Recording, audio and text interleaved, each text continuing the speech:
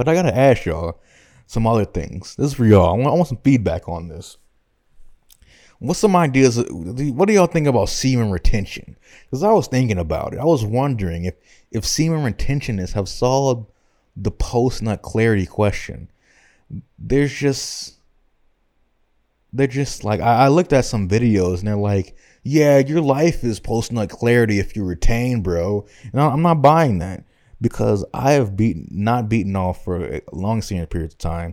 Around this time last year, I was, it was a pretty bad hurricane, so I had to evacuate to my uncle's house in San Antonio, and I didn't beat off for like 10 days, and I was about to go crazy. My jaw was constantly clenched, my legs were like shaking, my cock was just like pulsating, just ready to go. I was like on back page number 2, trying to like schedule when I go back to New Orleans. Should I get a prostitute? I just need the bus.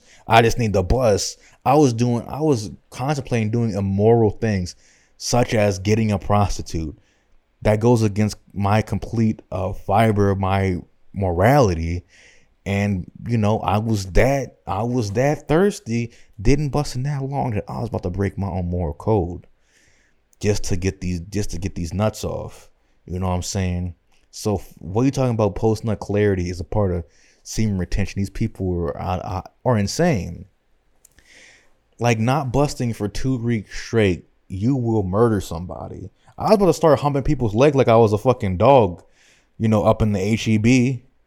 I was going insane. But the semen retention, because this is the fucking caveat. There's a difference between no-fap and semen retention, in my opinion. There's a lot of no-fap guys who are saying they're semen retentionists, but that isn't the case.